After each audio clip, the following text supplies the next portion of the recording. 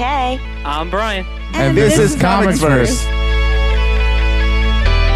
Okay, so welcome to another episode of the ComicsVerse podcast. This is not as special as the 50th anniversary episode, or it's not even anniversary, just the 50th episode. But it is still special because I get to have Kathy Wisniewski with me, who she's actually a Marvel Comics assistant editor now, and she's a good friend and our usual co-host to Justin Alba, who's the CEO, and he's doing something else right now. Right. So this is Kay Honda speaking. All you listeners are lucky to have Kay as your host. So, oh my god, like so lucky. It's fucking stupid.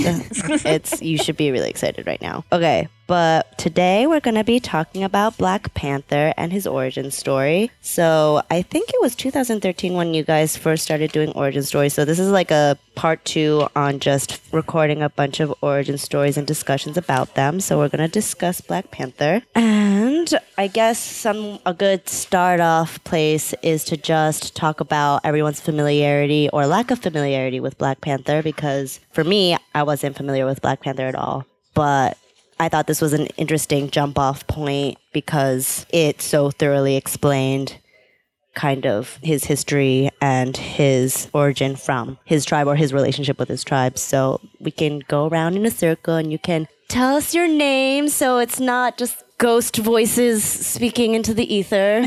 So Kathy can go first. Yeah, I'm Kathy of previous mention. I'm going to quickly fill in for Justin and say a bunch of stuff about where you can find us on social media before I answer what I know that's kind of about necessary. Black Panther. So you can find us at comicsverse.com. That's our website and where we live all the time. Facebook.com/comicsverse. Twitter @comicsverse. Tumblr, comicsverse.tumblr.com. There are cool video reviews on YouTube/comicsverse TV. We're also on iTunes, Stitcher, Spreaker, and eventually iHeartRadio. So All of the things. everything. And Instagram. Yeah, you can practically Thank you, Brian. listen to this podcast by accident because we're in so many places. You're welcome. You're welcome. So Black Panther, I had read the first story that he appears in as part of a comic book class because it was like towards the beginning of when comics creators were starting to be more intentional about including more than just white dudes in comics. And his story is like it's like an apology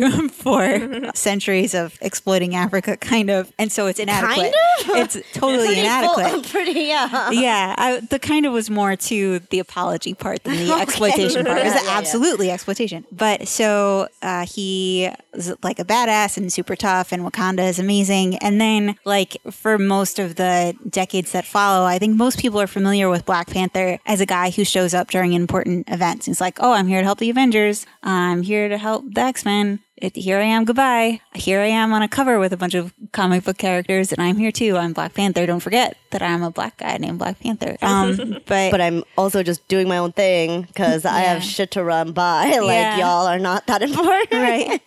So, yeah, my familiarity was like as the old, like in comic origin, like here I am, I'm super cool. And then as a guy who shows up for major events before reading this run. So how do you guys know Black Panther, Jamie and Tom? My Black Panther knowledge is few and far between, and it's kind of like your knowledge, Kathy. It's kind of like I've seen him show up, and I know he's around, and he existed, but I didn't really know anything about him personally. I actually didn't even know necessarily about his history in Africa, where he's from, or Wakanda. So for me, it was kind of like, oh, like I'm happy that we have this black superhero, but I never really knew his story. It's ironic, it's an apology, but at the same time, I was like, oh, he doesn't really have a story. Okay. So now it's kind of like my new introduction to him, but I think he's super cool, and I think there's a lot of interesting things about him, and one of those could be the fact that I don't know if I know him well as a person, which we're going to talk about later. So Yay! So I think. I think. Yeah, that's what I was. Okay. I was leaning into that, Kathy. Elbowing you. Okay. Okay. So my next lead up was actually to Tom, because Tom is, I think, the most familiar with Black Panther and is the biggest fan out of all of us. So hello, Tom. How are you? The UK. Yes, he is from the UK. You also have to lean in so we can hear you, sir. Sheryl Sandberg style. Yes. Okay. let's give that a try. All right, thank you. Yeah, that's better. perfect. Yeah. So I guess instead of asking you what your first thoughts were, what is kind of give us a background of your familiarity with Black Panther, and if you can remember, what were your first thoughts when you did start first reading Black Panther? Well, I think for me, the Black Panther was a character I'd always known about in the background. So I've read quite a few of the older issues. As with Kathy, I've read the apology that Marvel issued when they first created the character. But back in sort of the early 2000s, I'd gotten out of comics for a few years, traitor that I am. And it was actually Black Panther that got me back into comics. Because at that time, Marvel were doing quite a push. They were, for the Black Panther, they actually married him to Storm. And I remember coming across that issue in a new comic shop that had just opened in the town I lived in. And I was fascinated with the idea of the Black Panther marrying Storm. It seemed a bit left field to me, because I grew up on X-Men comics. I was intrigued to see where it went, so I picked up all the issues before and all the issues after. And I've pretty much followed Black Panther since, all the way through into Doom War, and then into what Jonathan Hickman's been doing in the run-up to Secret Wars as well. In a way, the comics we've just read for this podcast, the first 6 issues of this Black Panther run, they basically set the foundation for everything Marvel did for the Black Panther from that moment on. So we really are at the very ground level of where Marvel would go here. Absolutely loved it and really found myself enjoying the world building that we saw in it. I think that's the thing that I really liked, was the idea of let's create a whole new world and just have fun with it. And that really drew me in. Yeah, so definitely a fan. All right, perfect. Okay, so Brian's our last person to talk about his first thoughts on Black Panther, and he's allowed to be totally honest about it. What did you think? That's the setup for me to be a terrible human being. What did you think? He's a 7 Much worse than all it is going to say. He's a 7 kill on our panel today.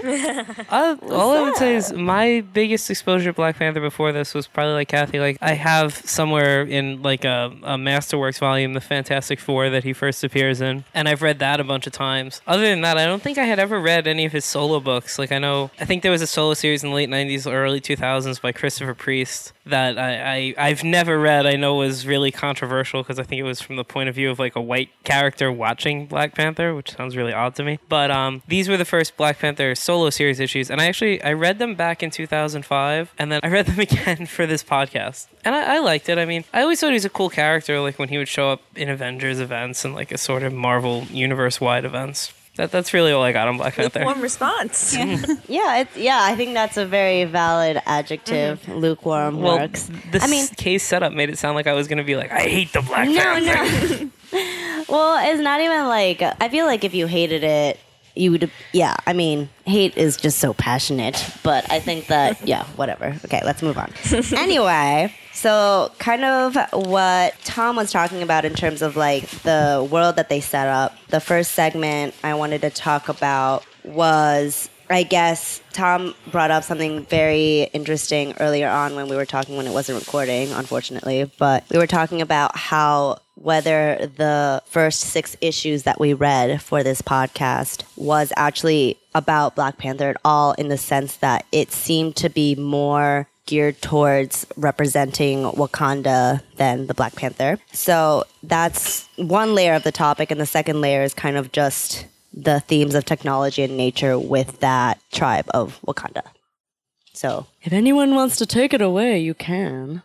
Well, in reference to the issues kind of being more about Wakanda than they are about Black Panther, I kind of alluded to that in my statement that I don't think I know exactly who the Black Panther is just based on the first 6 issues. In the sense it's a lot about what makes Wakanda, and then it kind of goes into the technological side of it, and then the way the West is related to this part of Africa. And they have that, I love that analyst character that comes in to tell everyone in the White House about it, mostly because I also watched the animation, and I really liked his voice. He's like, Wakanda is a tribe in Africa. They are most notable for never invading another country ever and having ridiculous technical prowess. I find that so fascinating. I mean, he was also like so necessary because we were the people in the White House for like, or anyone who like was going into it. We're just like, okay, so that's what Wakanda is. Interesting, But I think they do a great job of taking something that's like completely new and making me really understand what they're about. And I feel like that's the problem with the Black Panther character, is that I really understand like who he is as a Wakandan, but maybe not who he is as a person,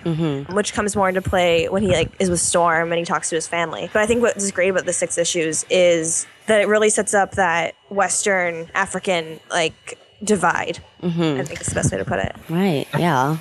I think for me, one of the interesting bits to particularly the first 6 issues is I feel as though they're actually treating Wakanda as a character as much as the Black Panther. And it's about trying to familiarise yourself with the world in which he operates. It reminds me of, for example, issues of Batman where Gotham almost feels like a character that you can love and understand and interpret. And I think that's what Reggie Hudlin is trying to do here, is to create a world that we then place the person in, just as you understand Batman through the lens of Gotham as another character.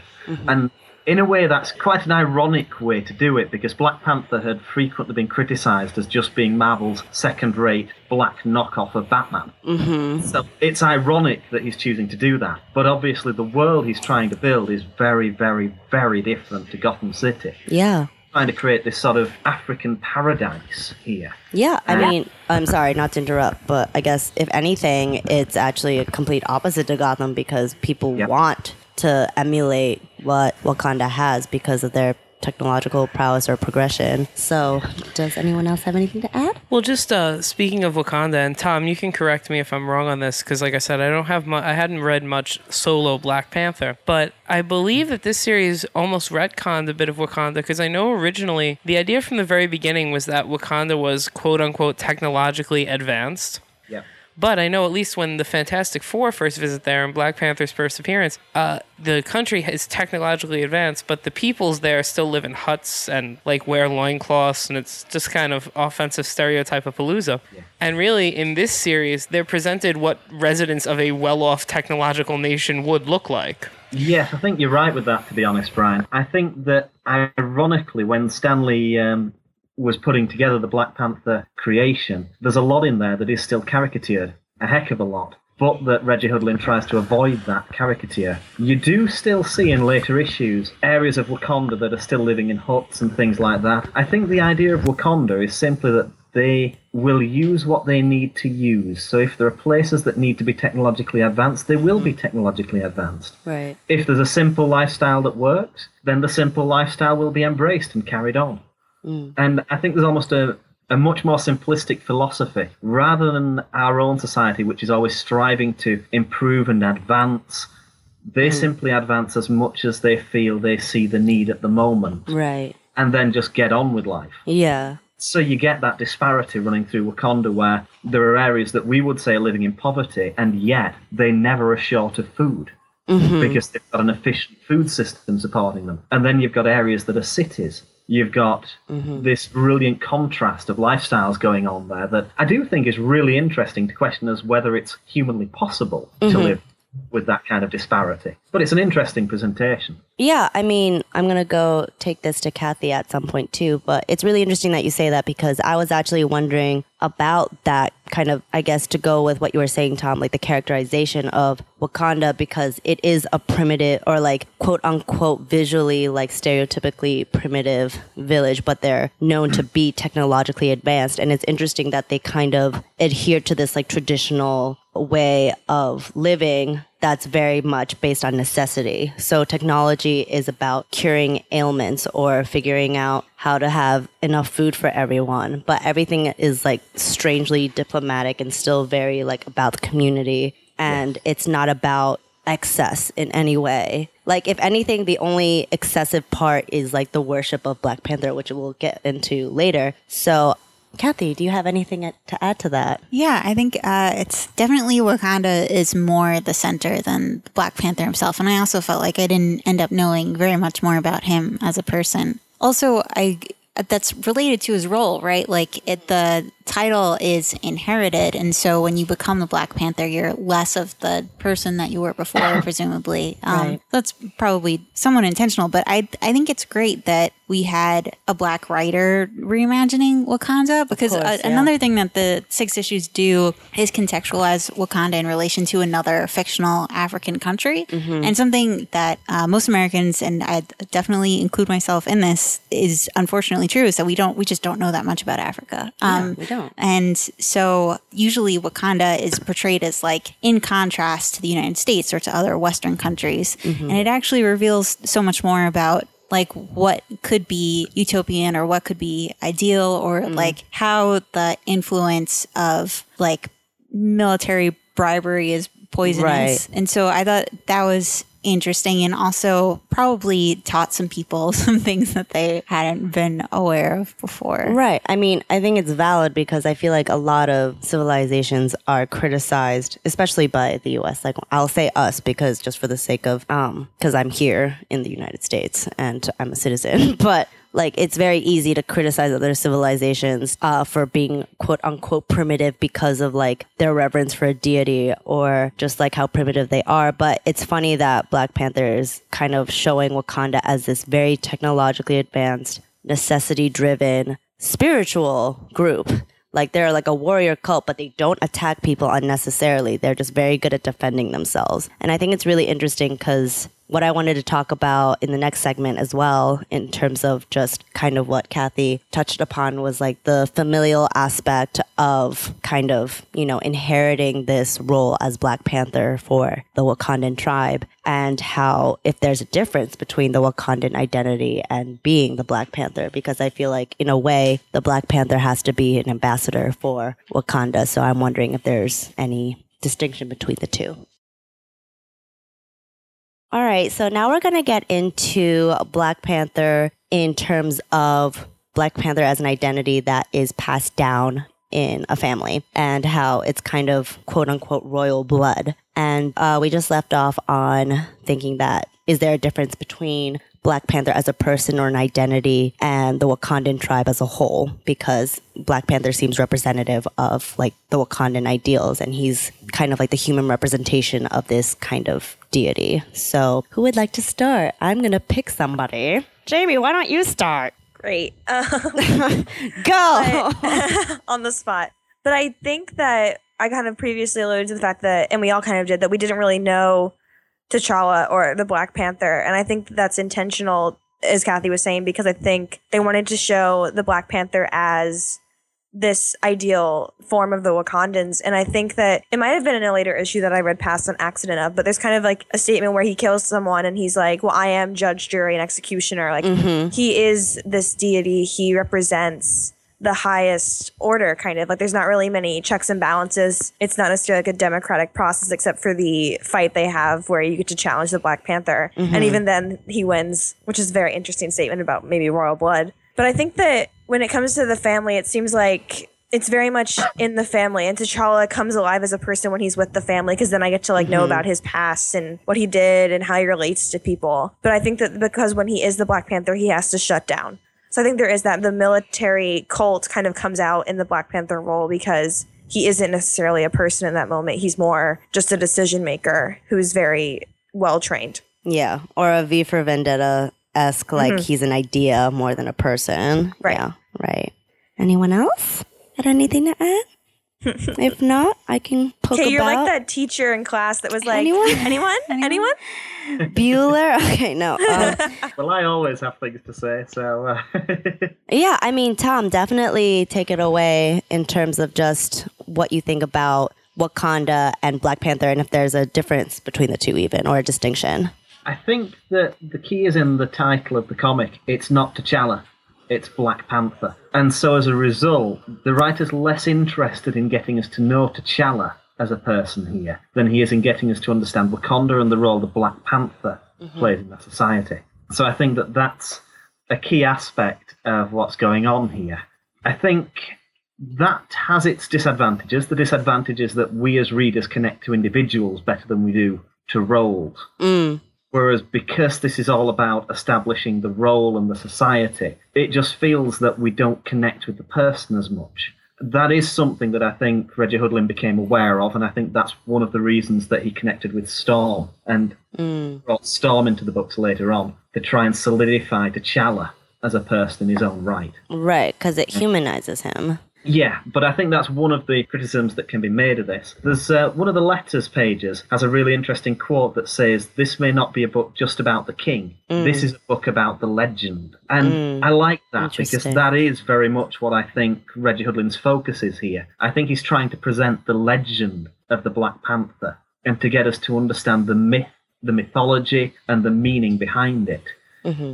There is one aspect, though, of it that always fascinates me, which is the tie between the Black Panther and the Panther God. Later on in the comics, it becomes almost that the Black Panther's an avatar of the Panther God, and that's what the role involves. Now, from our perspective, that seems a little bit, okay, that's a bit far-fetched, but hey, it's comics. Right. In universe, I couldn't help laughing at the way different characters in this first arc are dismissive of the Panther God. Hold on a minute. You live in a world in which the mighty Thor is one of the Avengers. Yeah. And dismissing the idea that there are spirit beings and other god beings and that there might be something to this mystic cult.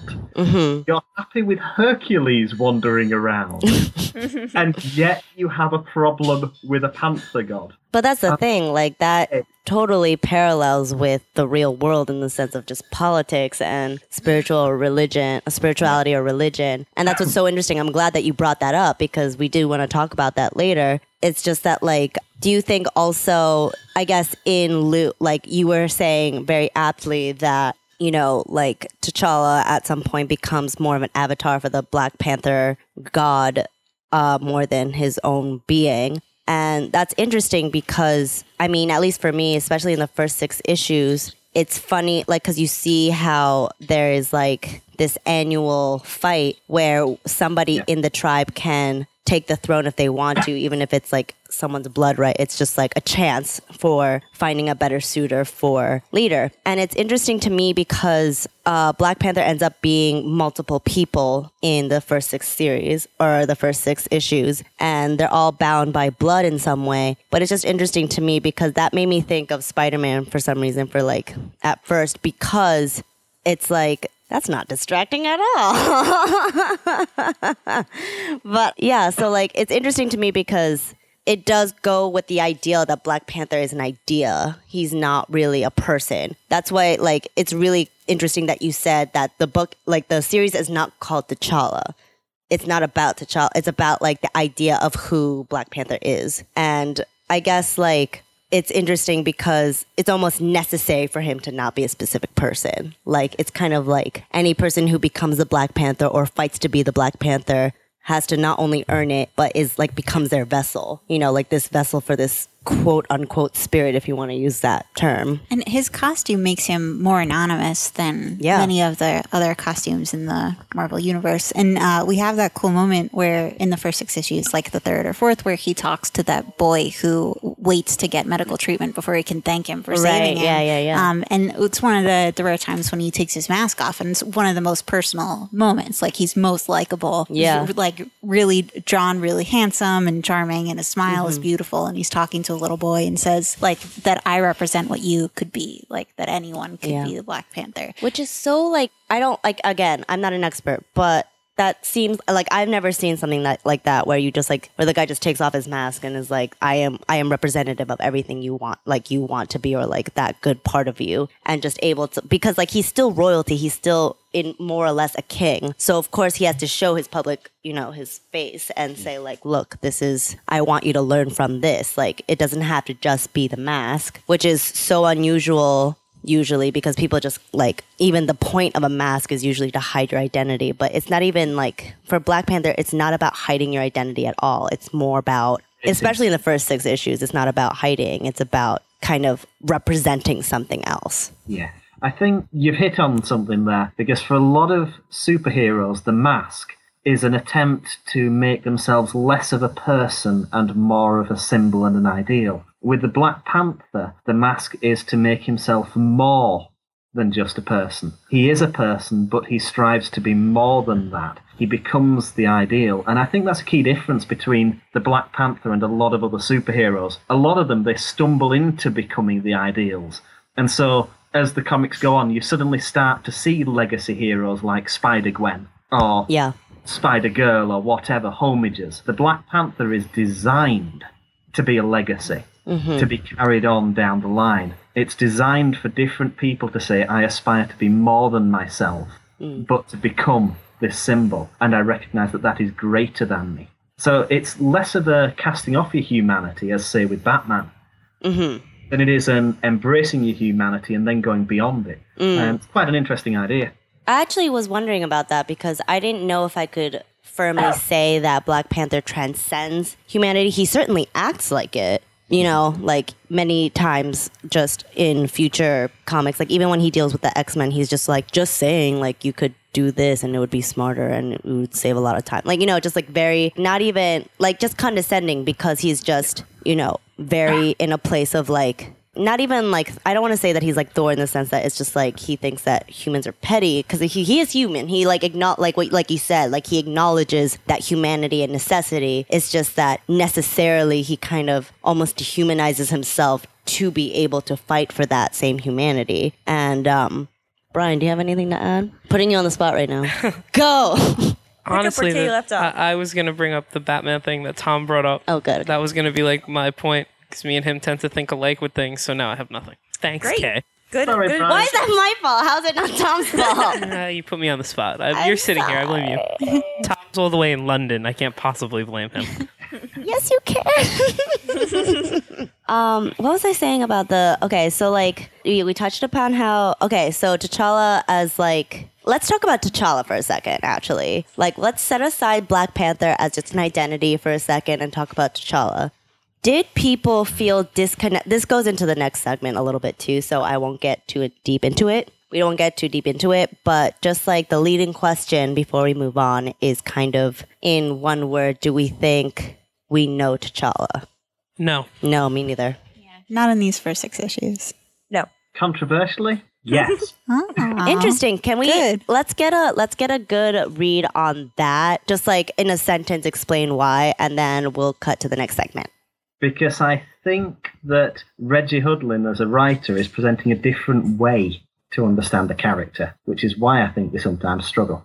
That's perfect. That's a perfect hook. Okay. Alrighty. So our next question, or not even a next question, I guess the lead into the next topic is a bit more of a firm characterization or understanding of Black Panther. And then we're also going to go into T'Challa's character a little bit. And we talked about Black Panther and our understanding and our interpretation of Black Panther as an idea. So we wanted to talk about T'Challa a little bit because personally, as much as I loved Black Panther, I couldn't feel connected with T'Challa, and especially because, as Tom and everyone had pointed out, it was more about his tribe and Black Panther than him. So I guess for me, like the only time I really did connect to T'Challa was whenever his family came into play, which comes into kind of the familial necessity of his role as Black Panther. So like whenever he was in a conflict and his family was at risk, that's when I felt most connected to T'Challa, like specifically. So I wonder what everyone else felt about that.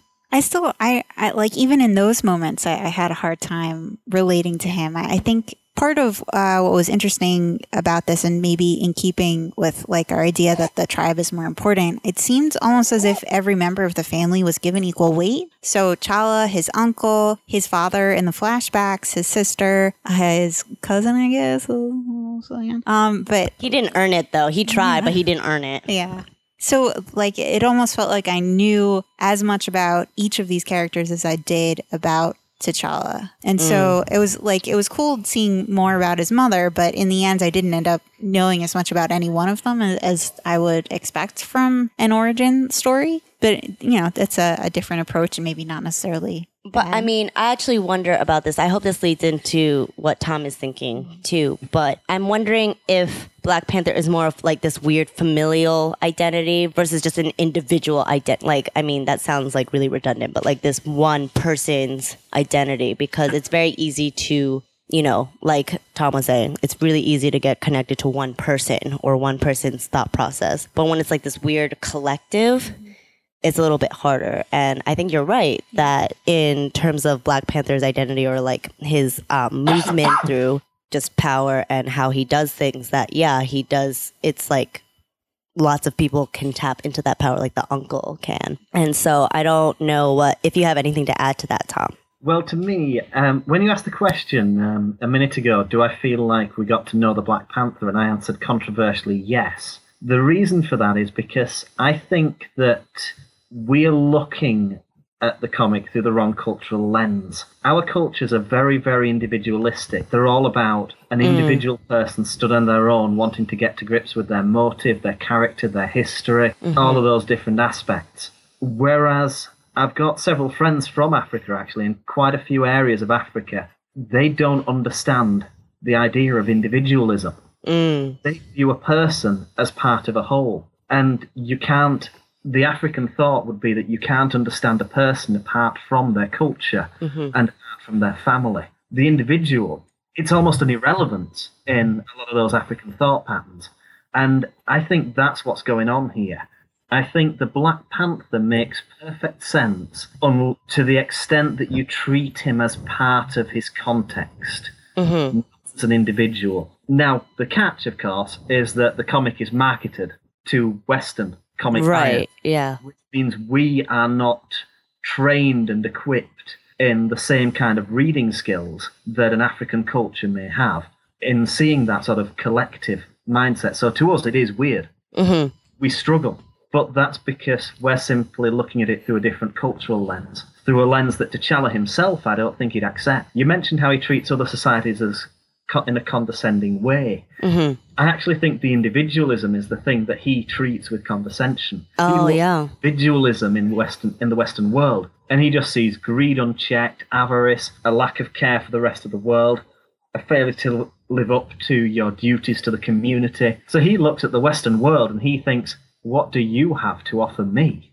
Right. He sees the Western world as these are just children who haven't grown up. Right. But I also think that their condescension, his condescension comes from, I can't help but think, Black Panther comes from the Wakandan tribe that is known for not attacking other countries, right? And they're very insular in that way. They're not about interacting with others. They're not about doing any trade things or anything. And while I think that that's, in terms of utility or in terms of just, I don't want to say purity because that seems like a loaded word, but in terms of just, keeping one universal thought process that works. But at the same time, it's they're purposefully isolating themselves from everyone else, and probably for the best in terms of just safety and also just holding their resources to their own. But that also kind of suggests, are they anyone's ally, though? And that's kind of what's weird. And that'll go into our next segment, too. But we don't have to get into that now. But it's kind of interesting that you say that, I see how he condescends individuality because although I wasn't born in Japan, Japan is also, a place that's very about kind of being a cog in a overall machine versus being an individual. And that's not the American way at all. Or as far as I can see, it's not. And I don't hate it. There are pros and cons to everything. But it's interesting to me because Japan is also a very small collection of islands pretty much. They're just prefectures. It's not like the U.S. They're not as big as the U.S. in any way. And it's interesting that countries like that tend to be we're all in this together. We're all part of one big mass. And then it's interesting that that does come into Black Panther because I didn't think about that, but it's totally true where it's just kind of again, going back to the identity thing, it's a collective identity versus just individualism. So, yeah. Well, I do have something I can say related to it, so I'll go with it. But kind of the hollowness that I think Kathy was describing, I think kind of could come from what Tom was saying, that we have the wrong lens, whereas we're wanting individuals versus collectives. But I do think that problem is probably, I think there's a tension between collective versus individual in the characterization of T'Challa, because it's very collective, and then it'll have a moment where he's obsessed with finding his father's killer, and it feels out of place in that kind of collective society, because there hasn't really been any twinge of his individual desire to get revenge gain in the way. And so I feel like in some ways, even though I appreciate this storyline, I think that his revenge all of a sudden comes out of nowhere, and I'm like, oh, but you seemed like such a ruler with your head on your shoulders that didn't have any personal vendettas, and all of a sudden, like, this is a problem. So I think that maybe somebody was like, you need to have like a more clear individual thread, and that pulled it apart. So I guess there could have been for me maybe a sense of who he was before, and that kind of rocked it. And I was like, oh, he's also that, and also he has all these like lady troubles. Okay, that doesn't seem like in line with what I assumed before. Right. But I guess I'll accept it. So I think that there's just kind of a problem between maybe like what was Western individualism needing us to relate to the character by giving him these backstory elements versus like a collective Wakandan, I can't think of the word, but like perfection or like unification maybe that was kind of like at odds. That maybe that's why I don't think I know him, because I think that they have a hard time reconciling what is supposed to be his personal backstory that we didn't know about before and what makes a Wakandan Black Panther. Right. Does anyone else have anything to add? I think one thing to remember that you guys probably won't know from the reading you've taken with this one, but in the long term, the Black Panther fails. And everything from this moment on runs to the story Jonathan Hickman's completed just before Secret Wars kicked off, where there is no longer a Wakanda at all, because Wakanda and Atlantis literally wore each other to the ground. So ultimately, ironically, I think, yes, there's that tension, and I think that tension is the thing that gradually eats away at Wakanda and destroys it, because you get this whole arc where Wakanda is seeking revenge on Atlantis for the attack in Avengers vs. X-Men. And so they literally wipe out Atlantis. Atlantis is gone because of Wakanda. Namor then retaliates by telling Thanos that the Wakandans have the Infinity Gems. Which means Wakanda is gone as well. You're talking mutual destruction here. But again, it's that pursuit of revenge that actually drives that mutual destruction. And so you see that hint in this very first arc of the very character trait that will prove to be the end of Wakanda. Quite an interesting touch. Now, I'd not seen that until you said that one there, Jamie. But it is interesting that it's the same character issue that leads to the end of Wakanda. I mean, but we were talking about that, or we were talking earlier also about how, I'm sorry, I forgot who said it specifically, but how Wakanda is like almost this utopia in terms of like how they're technologically advanced. They only do things in terms of utility. They don't, mess with other people or other communities unless they're messed with, because people, like, they have something that's desirable to other people. But that, it's really interesting that you shed light on that, Tom, because to me, that and Atlantis, were both, like, they're both not even utopias, but like these fantastical places that there's no way it could exist. And that's why it's interesting that they're both destroyed, because it's like, can they survive as that kind of culture? Yeah. In Marvel, at least, they're both isolationists. They both have, like, Namor was always this way, that he cared more about the Atlanteans than he did about anything else. Yeah, of course. Especially protective of his nation, and we see elements of that in Wakanda too. They are more advanced, and they're certainly like they deserve to be saying this, but they have a cure for cancer, and they have not shared it with the rest of the world. Yeah, and that's within their rights. And who's to say that it would help anything? But I think that's also something that we're supposed to think about as we are reading about this utopia, because if you rely on collectivism, but then you have these really firm borders and you don't relate to the people outside of them, maybe that also is part of what contributed to the downfall. I think it's really interesting that Atlantis and Wakanda destroy each other, because that's something that they both had in common. Yeah, exactly. Yeah. And like, it's funny because also in light of that, the leading question was about getting to know T'Challa. And it's interesting because there is no getting to know T'Challa from what we read. And I think that's really interesting because we talked about all of these other characters who could have very easily been Black Panther or are Black Panther. And we get a better idea of what kind of people they are. And it's kind of like T'Challa was most successful because he fits this idealist or utopian idea of what Wakanda or places like Atlantis should be like. And unfortunately, like, that's their strong point, but that's also their downfall. And with T'Challa, I thought it was really interesting that he was the one to succeed. Like, obviously, just the obvious is that he's the son of the lost father. Basically, yeah, like somebody who had passed away, he was the son and he took the next role and he won it fairly. But it's just interesting to me because, his uncle was the Black Panther in his stead, and the uncle's son, his cousin, Tishan could have easily, or not easily, but he could have been the Black Panther, and he wanted to be, and he even feels some resentment about it because he's just like, look how happy my father is that like my cousin won. And then also, like Jamie was saying before, with Shuri, like she escaped like from her room just to try to like fight the Black Panther and earn her right too. And it's interesting because all of these motivations are very individualistic, and maybe that's why they couldn't be Black Panther, at least at that time, and maybe that's why we can't feel connected with T'Challa in the way that we feel connected with his family members, because he's already there, mindset wise and character wise. He's already there. He is a Black Panther, but we see all these other people who want to be him. But even that necessary like desire to be him is already too individualistic, or like it has to be like this unified, almost intangible thing. And I thought that was really interesting too. All right, so just to start wrapping up here, we're gonna talk a little bit about, I guess, the role of war and dominion as well as religion in the 6 issues that we read. And does anyone want to start us off? And if not, then I guess I'll have to. No? Bueller?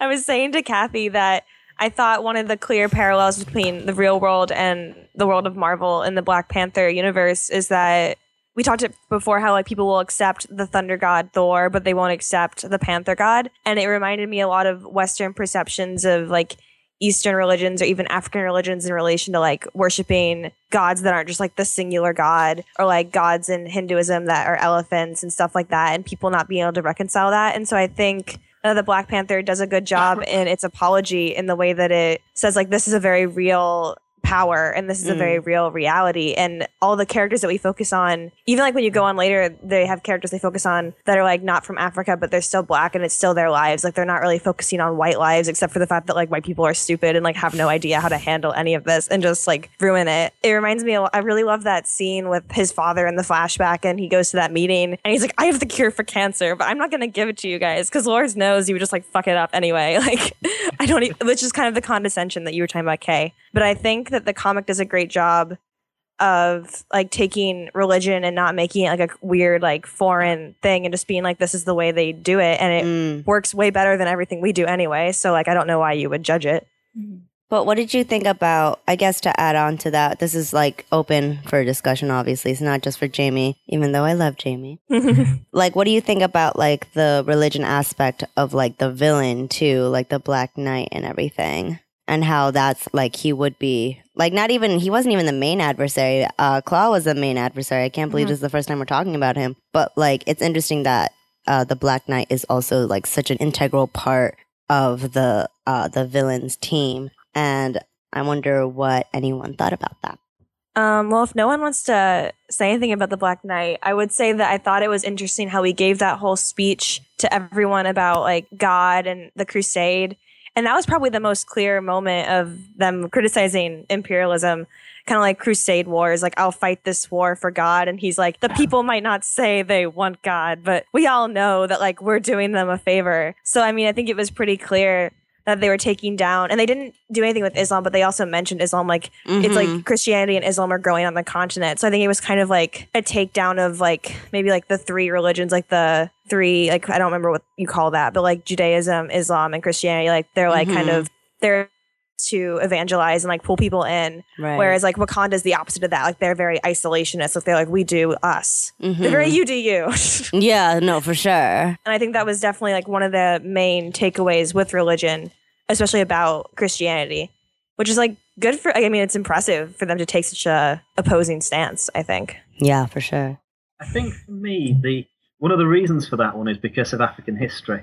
Because I don't know how much you guys know about it, but in England, we have to do quite a bit of studying into the scramble for Africa, as it was called. So in the 19th century, you've actually got scenes of it in the first issue. All sorts of European countries were basically rushing out to try and conquer Africa. And the idea was that they were trying to civilize Africa. They believed that it was what they called the white man's burden. Right. Convert Africa, to lead it to religion, to lead it to Christianity, to lead it to support their imperialistic ways. And the Black Knight, to me, is actually representing the scramble for Africa. He's there saying exactly the same things that were being said only a couple of hundred years ago. And a little bit of me, I got to admit, as a Christian, I find it disturbing that that kind of philosophy actually was part of Christianity at that time. I don't like that. Yeah. Because that kind of arrogance and attitude is just appalling to see. But the Black Knight is very much representing a very real attitude that did exist. Yeah, I mean, it still exists. Maybe not in the same context, but it still exists that, like, just being like, oh, like, here we are, and we're fixing things. And it's like, dude, we didn't ask you to fix our country or anything. Like, go home, stop. It's funny because the Americans are totally portrayed very aptly in that way, I think, because they literally, like, there's even, like, one panel where they get the word helping and invading confused, like, just to, like, show that it's, like, everything has a price to it. And especially with Wakandan, it's, like, they have, like, such technological advances, and I forget what it's called, but it's, like, vibranium or something, or vibranium? Vibranium, right? Yeah, and, like, that's, like, a really important resource, and it's, like, you know, goes with what Tom was saying, it's just, like, that greed, and it's deplorable, but it's so relatable because you're just like, yeah, that's happening right now, actually. But anyone else have anything to add about religion or the religious aspects of this? Well, the first 6 issues? I think another interesting thing that they did with religion in particular is that, like, Jamie and also Tom already sort of talked about how, like, the West doesn't really address other religions with an open mind. And I think another thing that worked here was sort of showing all of the equally absurd and totally hypocritical aspects of Christianity. And they focused on the Catholic Church, which is probably the goofiest form of Christianity. I say that as a Polish-Irish person. But like the Black Knight is a zealot, and everyone, we were talking about this before, like the Panther God is this weird thing, but this guy who is on a flying horse is somehow okay. Like, oh yeah, we get that. Exactly. That's cool. We're on board with that. And then also when he delivers the speech, which is actually kind of rousing, and it sort of feints towards how religion is really potent and powerful. But you also in that moment have like the mercenary who's willing to go along with it even though he doesn't believe in it. Yeah, exactly. And also the Frenchman. Yeah, and Rhino who's like, yeah, for An God. American. Yeah, and, exactly. Like, not yeah, whatever. Yeah. into it, but still signing on to the, yeah, God is on board with what we're doing. So that I thought was pretty fun. Yeah, I because just got the picture of the Rhino basically saying, hey, I get to wreck things for God? Yeah. Yeah, bring it! yeah, and I mean, like, that's really interesting because it, like, almost, when you see in the villains group, you just see how religion is manipulated or how each of them take religion or morality even, because obviously the Black Knight is the only one who's, like, very serious about it, very sincere. The Frenchman's kind of just opportunist and is like, this is all wrong. And none of this makes sense, but I'm doing it anyway. Yeah. And then the Rhino's just like, fuck it. I get to, like, exactly what Tom said. Like, I get to wreck shit. Who gives a shit? Like, for who? I don't care. But then, and then that actually kind of leads into what I wanted to talk about next, too. If everyone's done with religion. Like, I didn't know what to do about Claw because we haven't talked enough about him. But Brian, I just wanted to say based on religion, and it's funny because I actually had a similar point to Jamie's, but like I always do apparently. Typical, very typical. But and maybe this comes from, and I actually just thought of this based off something Kathy you said. I'm a non-believer in any type of religion, but I went to Catholic school for a very long time, so I'm very versed in like this Catholic. Explains it all, Brian. I went to Catholic school. You can't see, but I'm high-fiving you over Skype. To me, and it's funny because like talking about the mantle of Black Panther earlier, and for some reason it just popped into my head like the concept of the Pope.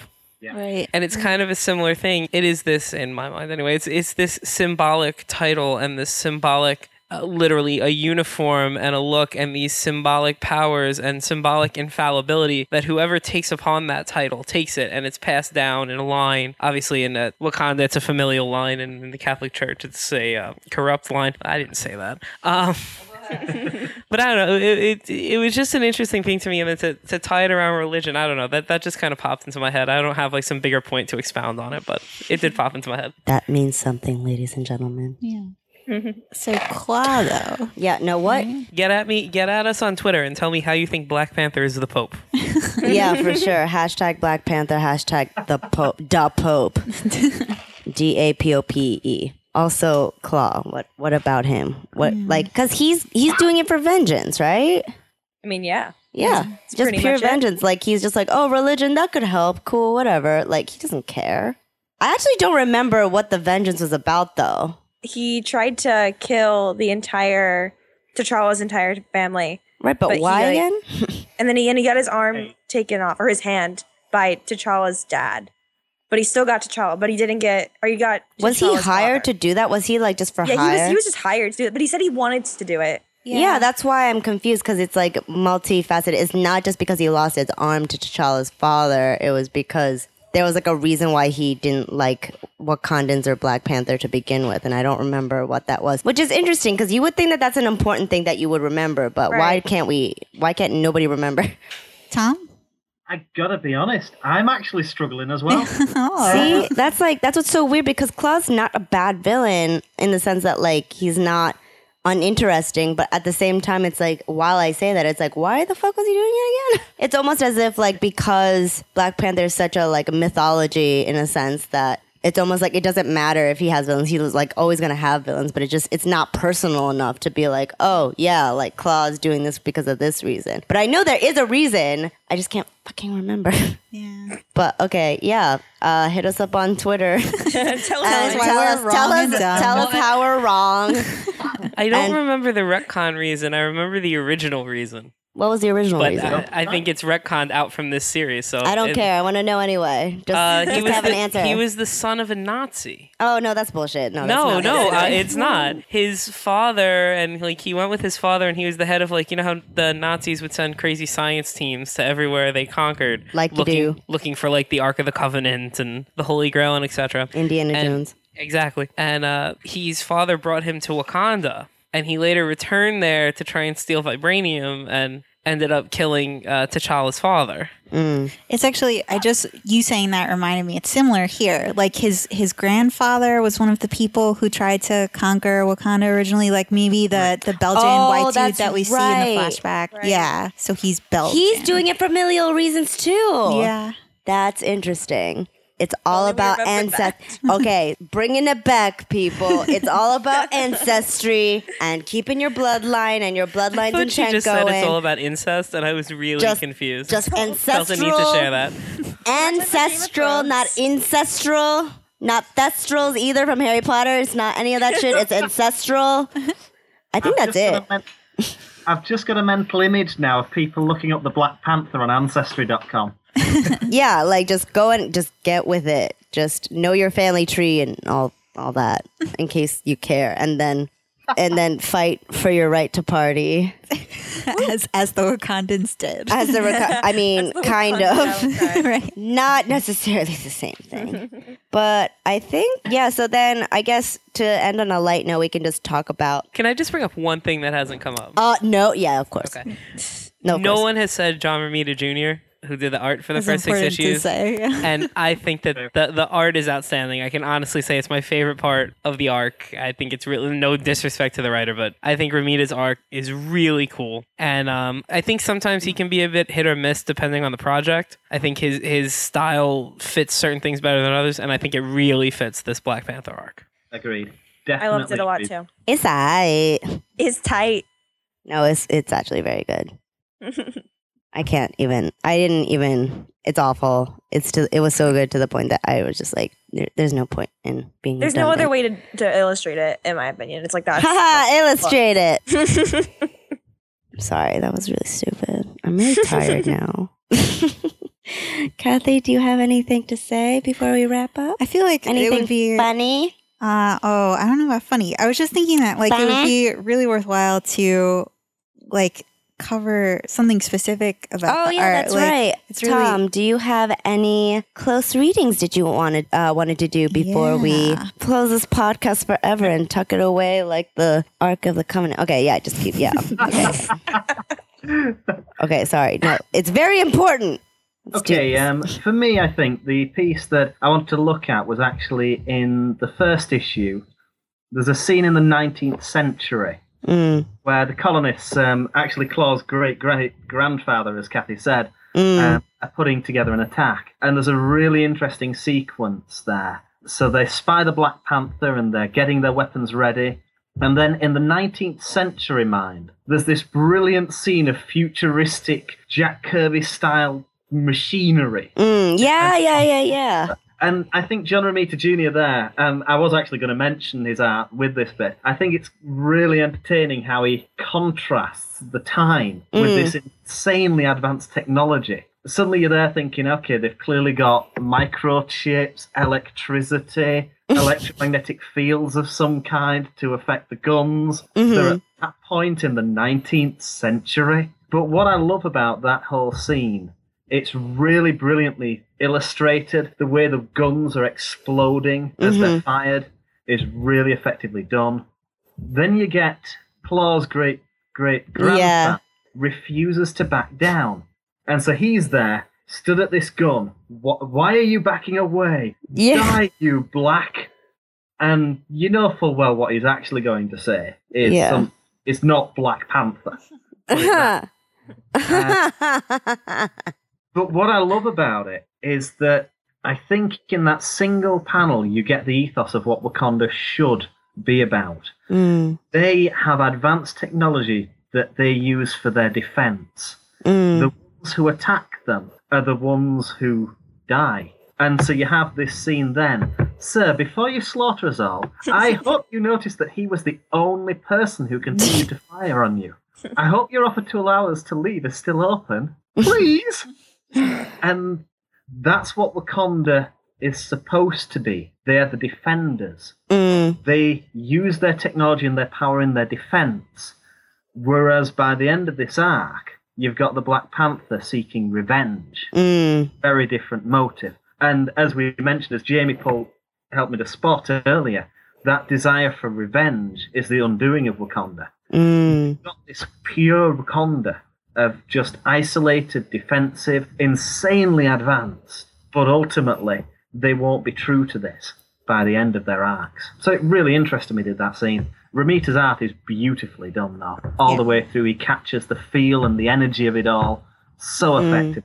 I'm so glad you pointed that scene out, Tom. I think right in the beginning, there's this really awesome, well-executed page-turn moment where the 19th century Europeans are holding up their old guns and they're a bunch of sound effects, will clack, will clack, will clack. And it's like an old machine barely starting up. And they think that because there are 7 of them, it's going to work out. And so you turn the page. And then, like you said, there's this Kirvian style, really beautiful machine that's also like symmetric and well designed and looks so advanced. And it's just a really excellent use of the page. Yeah. So is it time to get silly, Kay? Oh, yeah, I guess it is time to get silly. I feel like that needs its own jingle, like, time to get silly with Kay. Great. I mean, should it be a different segment? Like the last 10 minutes of just bullshit of me being too drunk? Okay. Get in silly with Kay. Oh, no, it's not funny, though. Okay, I don't know what we're doing for getting silly with I have a Kay. dumb question. So I didn't totally understand the White Panther that T'Challa like fights, and then it's 2 sexy ladies, and he has sex with both of them. Did anyone Wait, else what? follow When did that happen? That was a dream. That was a dream? Okay. I didn't totally follow. Who wouldn't want to be attacked by a large white panther that turns into 2 women and then sleep with them? That kind of sounds That like a was such Michael a weird Jackson scene to video me. outside of the yeah. sleeping with women part. I was like, do you want to have more sex? I was like, okay. And you want to have more panther? Okay, I guess. I don't know why it was That's a what you white want. panther, to be fair. Maybe it's like the white devil. I mean, it's just creamy, like a mocha panther. The creamy I would say panther. creamy. Just Simba colored. Yeah, Yeah, but that was weird. I had no idea what that meant. Yeah. Okay. On a psychoanalytic level, I could not explain to you like what his need is and what his like public persona and what his tragic plot is based on. His that public White persona Panther is thing. Black Panther. Black Panther. Black Panther. What would a Black Panther look like? Would he just slide on his back? Okay, that's stupid. Okay, but Black Panther as well. Cross of Batman and the Black Panther. just Black Panther. Oh, a Bat Panther. With Bat wings. Panther. That would be interesting. That's Does their that couple mean name. a bat? To reference an X-Men podcast that you can also check out on ComicsVerse.com. Ooh. Does Somebody- a Bat Panther have to be a bat and a panther making love? Somebody needs to. What if read a- slash what fiction if a about Bat Batman and Black Panther- Panther. I'm, Do it. I'm sure someone has. It's the rule of the internet. Someone's slash fiction for everything. Well, tweet it at us at ComicsVerse. Yes, please send us wanna your read. link. We'll send you a T-shirt for the best one. Does a bat? What if a Bat Panther has sex with the chicken bug Oh, from don't the get me X-Men started. Wait, the podcast? chicken book? The chicken bug from the X-Men Oh, podcast. the chicken bug. Chicken I bug. thought I was like, how do you have sex with a book? I don't know. How do you have That's a good sex with a question chicken that bug? We asked many times. A chicken bug has holes. A book doesn't have holes unless you drill one in there, okay? You have to, like, make a crevice and make it You work. can just open the book. That's not... You can't fucking open book. I feel like that was a very Unless you unintentional. ride it on, That was like a real. onto That was like a the really spine of the unintentionally book. deep statement. Like Yeah. you can't fucking open book. No, there has to be some mystery. You're not book. And you can't fuck a book by its cover. Oh. That was good though. Yeah. But you can. So many, you can. so many ComicsVerse T-shirts just came out of this. I hope so. Okay. Yeah, you'll Yeah. get a free ComicsVerse T-shirt if you... ComicsVerse, you can't fuck a book by. You get a but you will also get a T-shirt if you tweet us and find something that we find acceptable and sexy. That is a story between a panther and a bat, or wait, what was it? A mosquito, chicken and a bug. a chicken bug, a chicken bug chicken with bug a will chicken never bug die. with a panther bat. Okay, let's go. Okay. Okay, we're Competition. kind So of we in the didn't middle even of need to come out something, this was a Malia. competition. Oh, I'm sorry. We were just interrupted by another person. So we have to deal with that shit right now, okay? This is going to be edited out probably. But I hope I not. really because hope not. Because I'm sassing it out right now. You Getting dare sassy ask with questions? You dare speak to me. How dare you? Are there any other silly things that we want to talk about, like the horse shit? Oh yeah, or do we want to talk about Tashawn and how we have no fucking idea why we care about him? Oh, yeah. Nobody cares about him. Who is he? Who is Tashawn? He's literally T'Challa's fucking cousin. It's like, cool, be more useless. Like, He dies. He died, and I didn't even care. no, he didn't die. Yeah, that He girl. was possessed, right? He was possessed. He didn't. That don't mean But he the other one's died. dead now, right? Isn't that the thing? Like it's like a shape-shifting death Yep. situation. Oh, yeah. Yep, it is. Oh, really? Yeah, Tashawn's dead. Is that what? I don't Is that? even give a shit. Is that how cannibal works? Yeah. Isn't that her name or Because his the girl, name? yeah, Or because the is her girl name? died. She was dead. Yeah. Oh, so like you like switch? I didn't realize that you switched. I just thought Yeah, he that she like switched possessed him. bodies, and so like the body that, I mean, like I guess her body's not dead until she kissed Tashawn, arguably, and then she died. Yep. Oh, I think really? that's how it works. Yep. But That's still, so- I didn't give a shit about any of that. I But was like, that's great. also like that's what was so weird about it was literally the comment on the plane about fucking like about Tisha. That was so unnecessary. Yeah, Tisha Yeah. fucking this blonde chick who I'm not even sure is a woman. Not that it matters if she was a woman or not. Like she could be a fucking ape for all I care. But like it's just like fun. Okay, maybe not. That's not appropriate. It was so Apparently it that's was the so line. Apparently unnecessary. animals are the line. Okay, like sorry, we were talking about Bad Panthers, so I was excited. but. Okay. But no, it was. Those are the sounds of the Bat Panther. I that you hear. thought the mating sound. So No, hot. but I feel like the reason why that happened, I thought, was purely to justify Cannibal as a character kissing Tishan. But that's so stupid Yes. because it was such a nothing narrative. And that's the end of Getting Sassy with Kay. And this segment has different names. La la la la la. Bye. Everyone, thanks for tuning in for another episode of the ComicsVerse podcast. Thanks for listening to us talk about Black Panther and then briefly Bat Panther bird-bug hybrids yet again. We look forward to hearing all about your favorite /fiction with various animals. Thanks to Jamie, and thanks to Tom, and thanks to Kay, who did an excellent job hosting us all the way through to the end. We would like for you to check us out on ComicsVerse.com, on Facebook.com/ComicsVerse, on Twitter at ComicsVerse, on Tumblr, ComicsVerse.tumblr.com, on Instagram, Instagram/ComicsVerse. At ComicsVerse. At ComicsVerse, okay. And YouTube.com/ComicsVerse TV. Also, iTunes, Stitcher, Spreaker, and someday iHeartRadio. Please tune in next time for DC Comics. Finally, for those of you who are sick of hearing about Marvel, they're going to be talking about Hush and also Jason Todd Red Hood. So that should be a really good time for everybody. Come on back. Come on, Black Panther. Goodbye.